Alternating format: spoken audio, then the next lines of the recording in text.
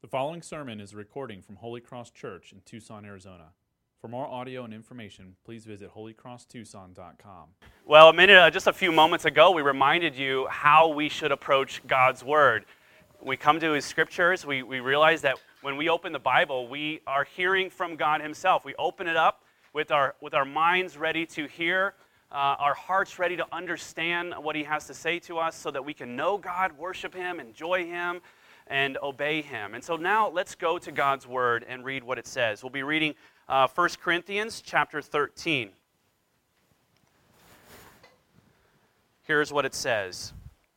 If I speak in the tongues of men and of angels but have not love, I am a noisy gong or a clanging cymbal. And if I have prophetic powers and understand all mysteries and all knowledge, and if I have all faith so as to remove mountains but have not love, I am nothing. If I give away all that I have, and if I deliver up my body to be burned but have not love, I gain nothing. Love is patient and kind. Love does not envy or boast. It is not arrogant or rude. It does not insist on its own way. It is not irritable or resentful. It does not rejoice at wrongdoing, but rejoices with the truth. Love bears all things, believes all things, hopes all things, endures all things. Love never ends. As for prophecies, they will pass away. As for tongues, they will cease. As for knowledge, it will pass away. For we know in part, and we prophesy in part. But when the perfect comes, the partial will pass away. When I was a child, I spoke like a child. I thought like a child. I reasoned like a child. When I became a man, I gave up childish ways. For now we see in a mirror dimly, but then face to face. Now I know in part, then I shall know fully, even as I have been fully known. So now faith, hope, and love abide, these three, but the greatest of these is love. This is God's Word. And we are working through this short mini-series, a 3-week series, through this entire chapter of 1 Corinthians 13, focusing on a few verses at a time. The core focus of this passage, of course, is that God desires for our life to be a life lived in love. And what God says matters most, and what He says about our life is that it's to be lived in love. You're going to hear that word a lot this morning, love. And kids, if you have your family worship bulletin with you and you're taking tally marks on words that you hear, I bet the word love is going to happen a lot this morning. Love must be at the center of our lives. Everything revolves around love, God's love to us and our love towards others. And this morning we're going to focus on verses 4 through 7. To see how we are to have love at the center of our relationships with others. So let's talk about relationships.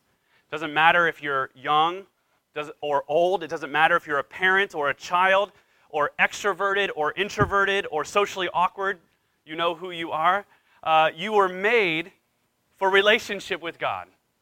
No matter if you're shy or get embarrassed easily, or if you don't like people taking notice of you, or maybe you're really excited all the time, it doesn't matter. You were made for relationship because we are made to be like God. We're made in His image, and God is a God who is relational. And we know, though, that relationships get hard. You don't have to be an adult to realize that. It doesn't happen just for adults where there's conflict in relationship. It happens to the young and old, where sometimes people hurt your feelings, relationships break up, you move on, and things like that. It's a part of life. But God calls us to love others well. And so that's what this is about. Here is what we need to know. If we want to be people who love well in relationships, we need to know these three things. First, you got to have it. You got to know it, and finally, you got to desire it. And if you do these three things, then you will love people well. Easy enough, right? You got to have it, you got to know it, and you got to desire it. First, let's go through these three. First, you got to have it. What does it mean to have love? What do I mean you got to have love? The passage does not get us to think about how to love by giving us a list of things to do. If Paul wanted us to simply have a laundry list of things to do to get better at loving others, he would say things like this. He would say, you need to be patient. You need to be kind to others. You need to not be rude. You need to not boast or be envious of others. But he doesn't do that. He doesn't make it about us at all. He writes in a completely different way. Do you notice what he says? He doesn't say, you need to be patient. He says, love is patient. Love is kind. Love is not rude. What Paul is doing, the writer of this letter, he is personifying love. So he is taking something, and what that means is he's treating it as if it's a living, breathing, acting person. He is treating this attribute as it's a person. As Paul is writing this, there's no doubt that he's thinking about the one who is patient. He's thinking about the one who's kind, the one who is true in its purest form, the one who does not boast but humbled himself to the point of death and dying on the cross. We know that Paul is thinking about Jesus as he describes what love is like. And so before we do loving things to others, we need to have an encounter with the one who is love. We need to have Christ in our life, indwelling in our hearts, so that we can know how to love people well. Why? Because we cannot give away something we don't have. Have you ever tried to do that, to give away something that you don't have? You know, it's kind of like putting salt on your food from a salt shaker that is completely empty. Have you ever tried doing that before? It doesn't taste the same. It's like trying to do something that we don't have in us. If your idea of knowing and following Jesus is simply this, I need to live like Jesus and follow the example that he has set for me, then you will never love well. You'll only try to become loving. You'll only try to love well, but you'll never really do it, because our greatest problem are not just our behaviors or lack of love. Our greatest problem is a spiritual problem, that our hearts are broken, that our hearts need to be made new. And so this checklist, right, it's a really famous passage. Love is patient, love is kind. And we look at these things, and often we think, here are all the things I need to do well in order to be loved by God. But this is not a list of things that we need to do well. This is a list that should be titled, Reasons Why I Need Jesus. Because we don't love well. We are not patient at times in relationships. We are not kind. We do boast. We are envious. When people have things we want, we hate them in our hearts. We want them to hurt, and we want those things to be taken away so that we can feel better at times. But we need to be embraced by God's love. We need to be accepted in his love. We need to be rescued for his love.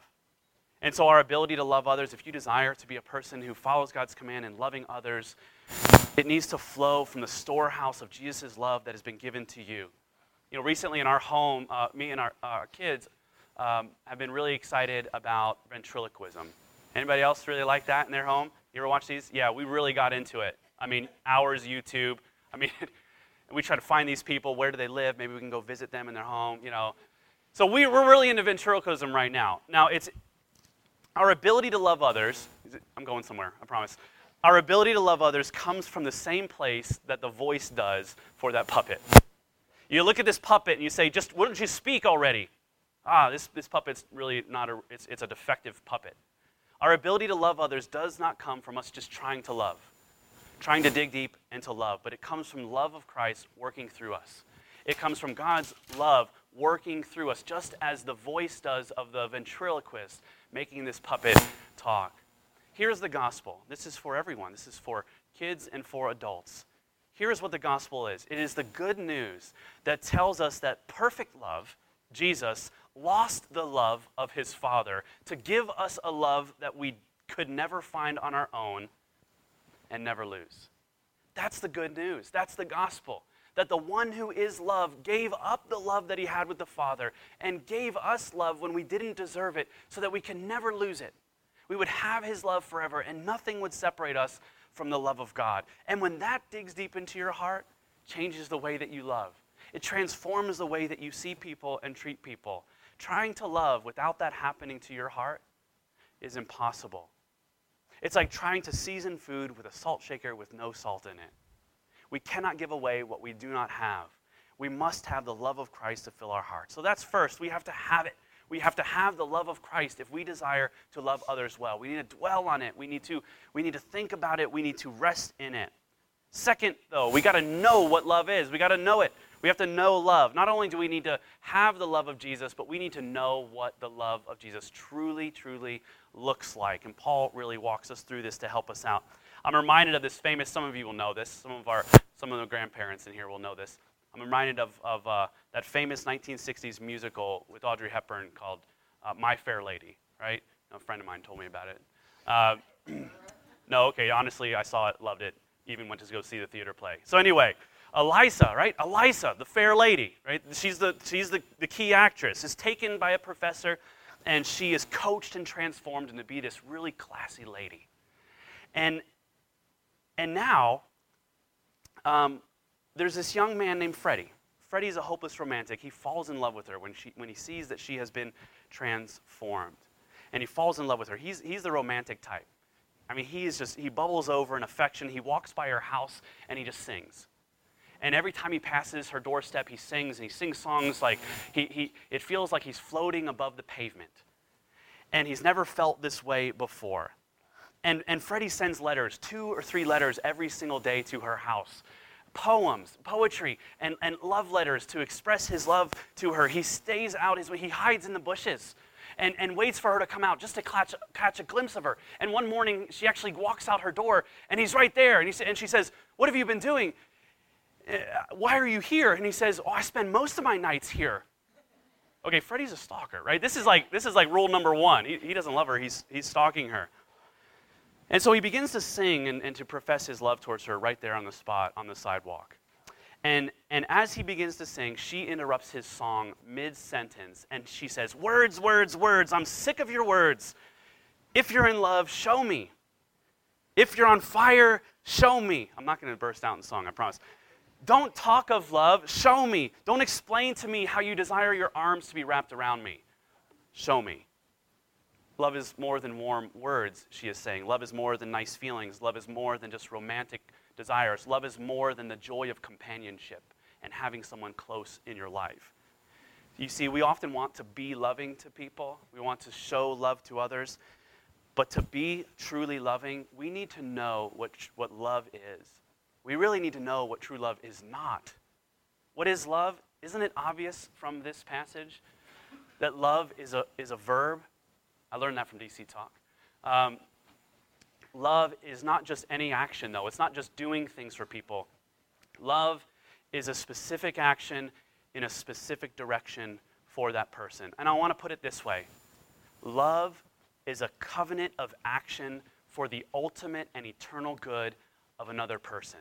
This is what true love is. It's not just doing things, it's not just feeling things, but it is love in a certain direction for a certain end for that person.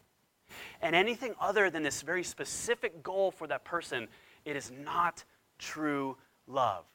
You see, we live in a world and have for quite some time that equates love with absolute freedom. And it says this: if you love me, you'll let me be me.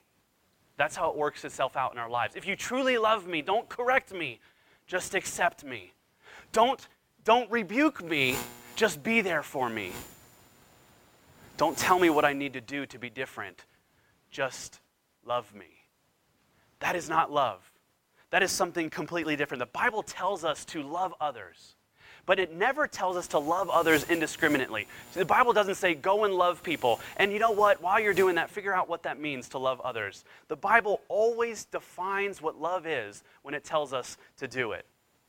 Jesus never asks us to love people without defining it. 1 John chapter 3, this is what the Apostle John says. He says, "This is the message that you have heard from the beginning, that we should love one another." And we say, yeah, of course, we should love one another. And he says, "By this we know love, that he laid down his life for us. And we should lay down our life for our brothers." You see, do you want to be loving? Then we need to know how Jesus has loved us. We must know the truth of what he tells. That we are far worse than we thought, but we are far more loved than we ever hoped we could be. The passage writes, love rejoices with the truth. Love celebrates with the truth.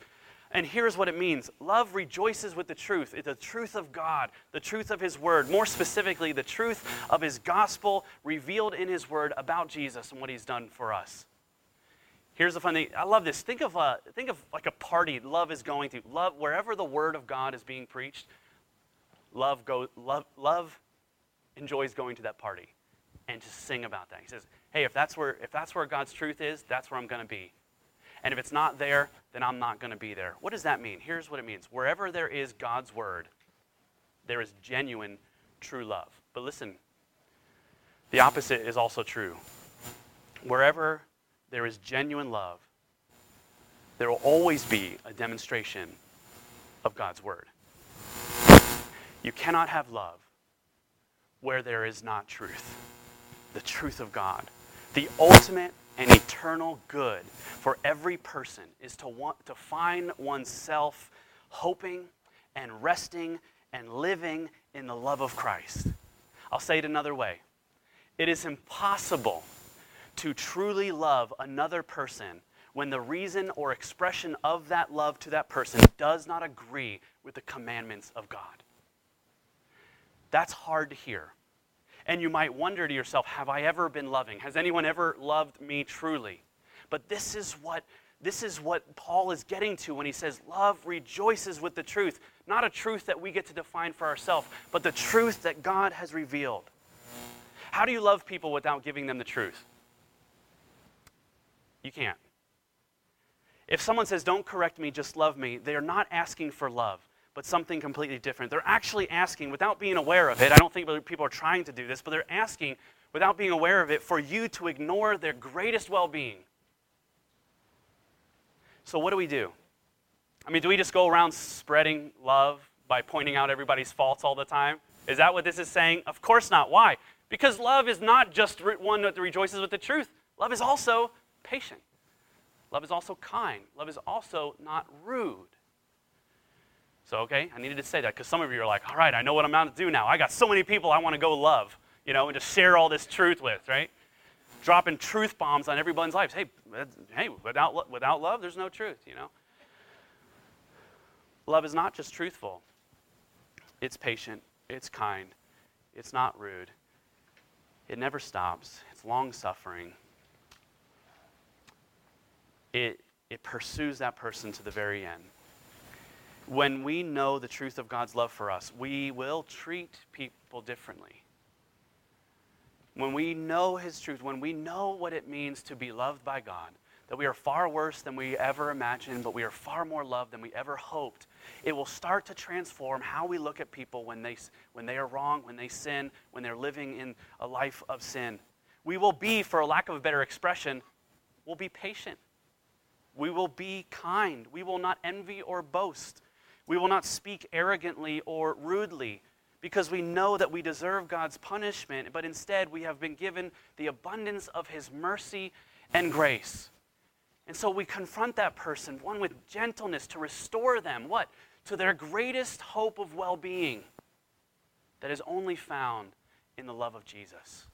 That's our goal. Our goal is not to correct merely. Our goal is not to get them to be more like us. Our goal is for them to enjoy Jesus more. And we know they will never find that satisfaction until they find Jesus. So we have to have it. It needs to change our heart. We need to know it and distinguish real love from fake love. And then we gotta desire it. Let's finish there. We gotta desire love. You want to love well, you must desire it. Desire, it's an awesome emotion. It is a powerful emotion. Desire is what we dream about. Desire is what gets us up in the morning. Desire is what we think about when we've been given space in our day to think about anything that we want. Desire motivates us like nothing else does. If we struggle with others, the problem is never because we don't have enough desire to love others. But it's because we have misplaced desires. We have our desire in the wrong places. I can't remember who said it, but I've heard it and it's stayed with me for years. That love is not a hammock. You can't fall out of it. Right? What does this mean? Love is not a hammock. You don't fall out of it. We don't fall out of love. We simply steer our affection and desire and love from that person towards something else. And usually it's towards ourselves. You've stopped making me feel the way I want to feel, so I don't love you anymore. You stopped being the person that I once remember you to be, and so we're not in love anymore. We steer it towards our own appetites. We steer it towards our wishes and our hopes and our dreams. We will never be able to love well if the reason that we love is to get good things from other people. I mentioned this last week. Pay attention to the answers that you give when someone says, "Why do you love me?" because you make me feel great about who I am. But what happens when that person stops making you feel great? I love you because you're always there for me. What if something happens and that person can't be there for you?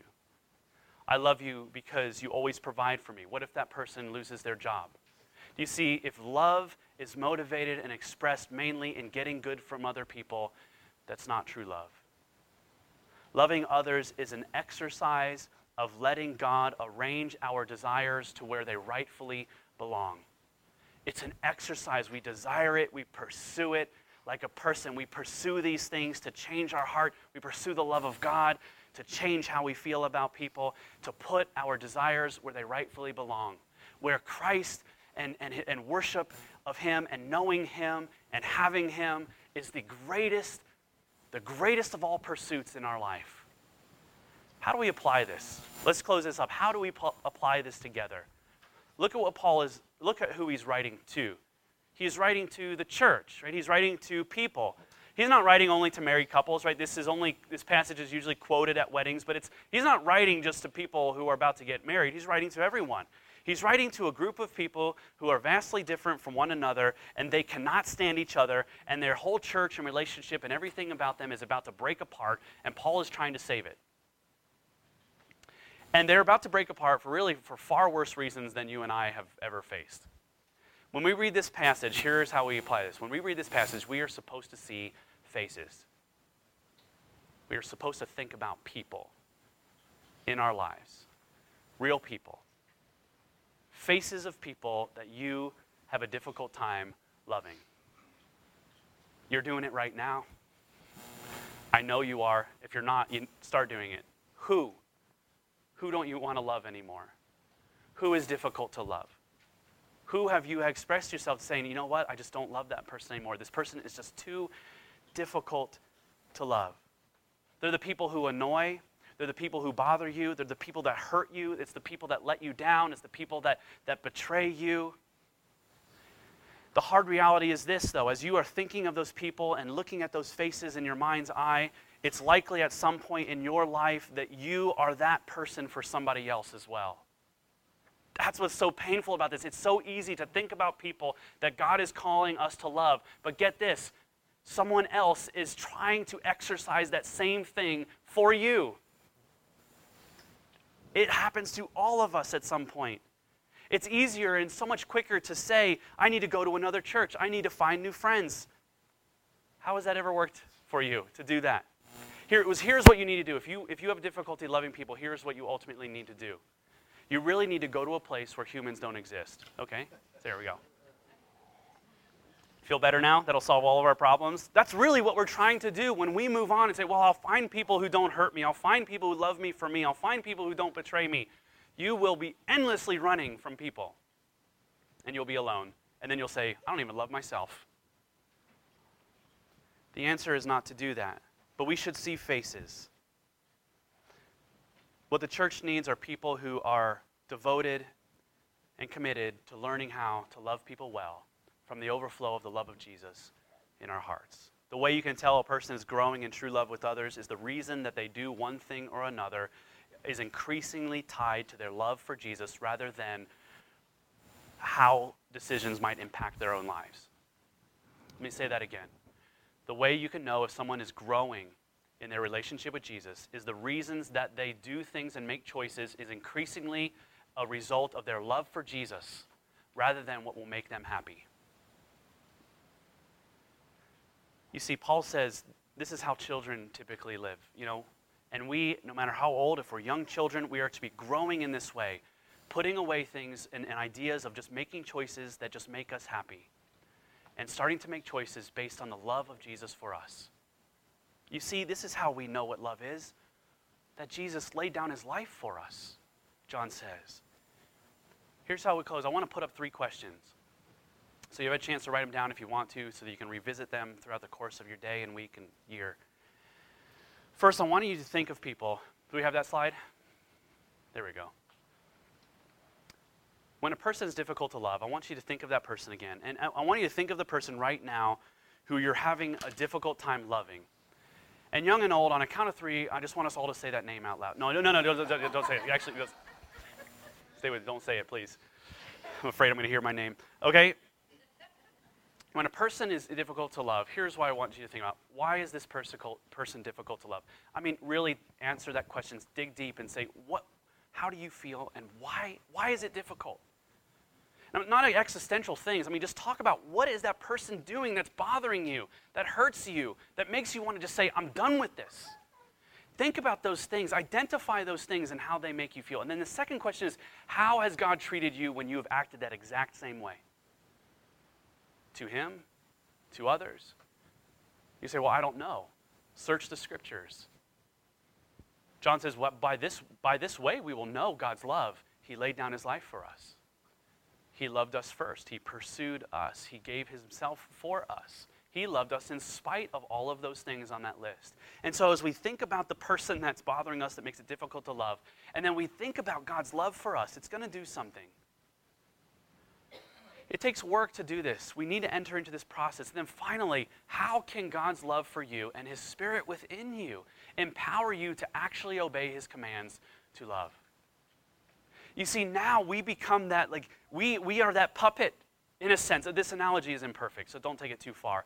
But we are that puppet that God is working through. We are now able to love a person, not because we have gotten the courage, we've built up the courage to do it, not because we have said, okay, I need to do this because this is what God's asked of me. But we are allowing the love of Christ to overflow in our hearts and spill out into that person in front of us that is difficult to love. We see that person as God sees that person. We know that person doesn't have to live perfectly for us because God has accepted us. He has rescued us. He's adopted us into his family. And so now this patience that we have, it's not the voice of our voice speaking to that person. It's the voice of Jesus. It's the patience of Jesus. It's the kindness of Jesus. It is the humility of Jesus. It's the tender restoration of Jesus flowing through us.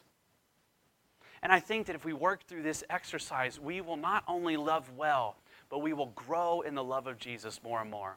Because we will see how God has loved us.